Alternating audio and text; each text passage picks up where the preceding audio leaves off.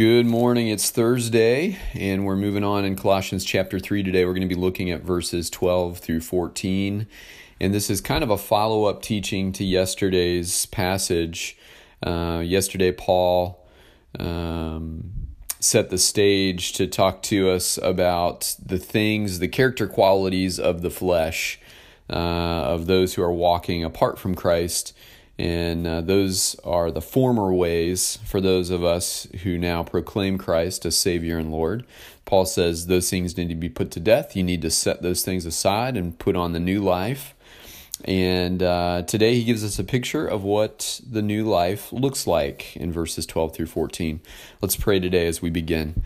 Heavenly Father, we love you today. It's a beautiful sunny day here where I am, and it's got a cool, crisp feel to the air, kind of the first day that feels a little bit like fall.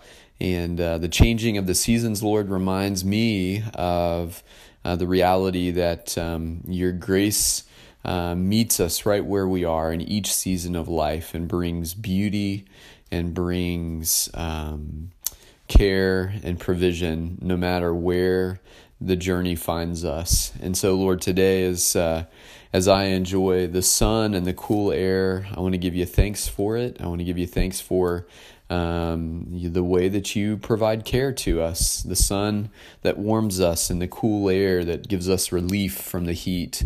Lord, you're so gracious and so kind, and you're always providing for your people. Lord, we do pray that you would hone our attention to your word today as we study it together, and that we would have receptive spirits to the things that you want to teach us. We give you thanks, Lord, and ask these things in your name. Amen. Well, let's take a look at what Paul writes here in Colossians 3, 12 through 14. He says, "Therefore, as God's chosen people, holy and dearly loved, clothe yourselves with compassion, kindness, humility, gentleness, and patience. Bear with each other and forgive one another if any of you has a grievance against someone. Forgive as the Lord forgave you.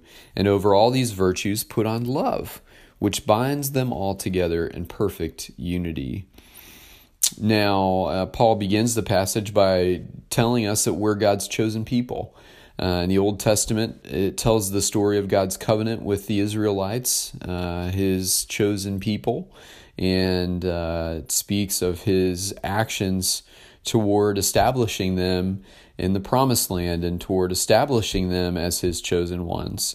And it reveals the covenant of God's love toward them, but it often frequently gives us the account of their falling short of God's holy standard. But the Old Testament is the story of his covenant with the Israelites. The New Testament is God's covenant with the whole world in Christ.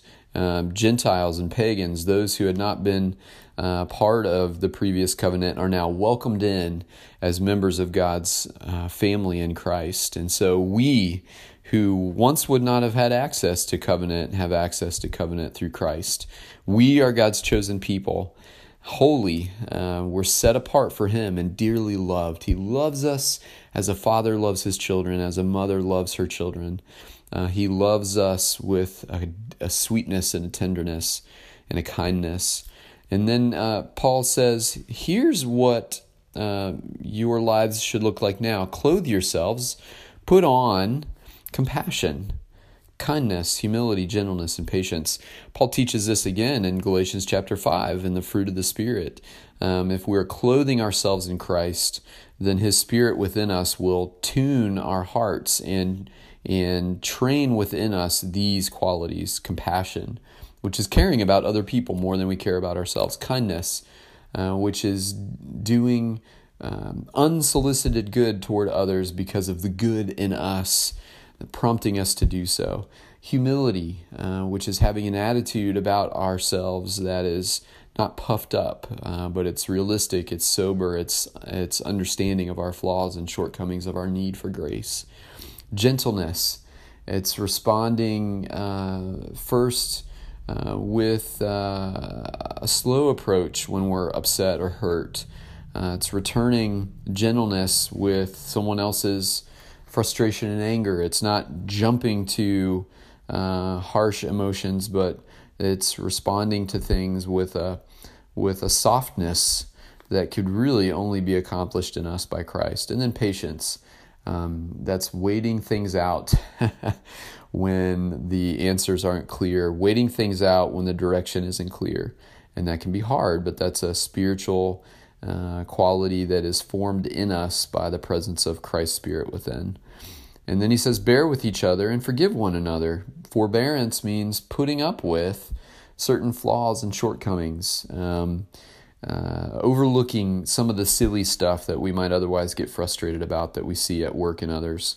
And then forgiving one another, being quick to forgive when we've been wounded or harmed or offended by another. Now, there's quick forgiveness in the normal relational stuff when we've been hurt in the normal relational ways. But when extreme harm or extreme abuse is happening, obviously that forgiveness can be a slow path. And it's not that Paul is saying, hey, hang in there and put up with whatever. He's saying with the normal relational stuff, let's be quick to forgive one another.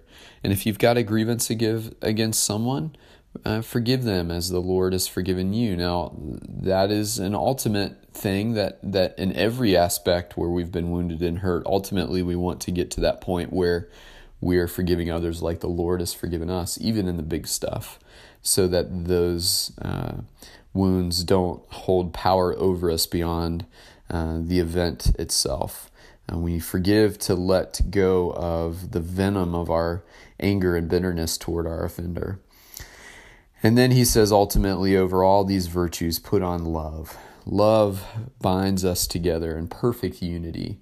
And the love that he's talking about is the agape love of God that can only be in us if Christ is in us, that can only come out of us if Christ is living through us. And so we put on his love, and what we find is that our relationships stay more intact than if we try to love others in our own strength.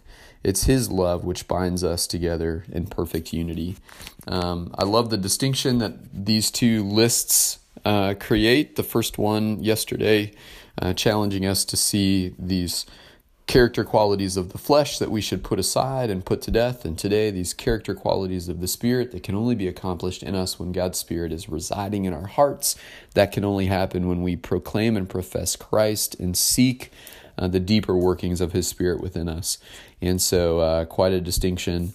And may we, by God's grace and with his help, continually seek to see these character qualities alive in our hearts.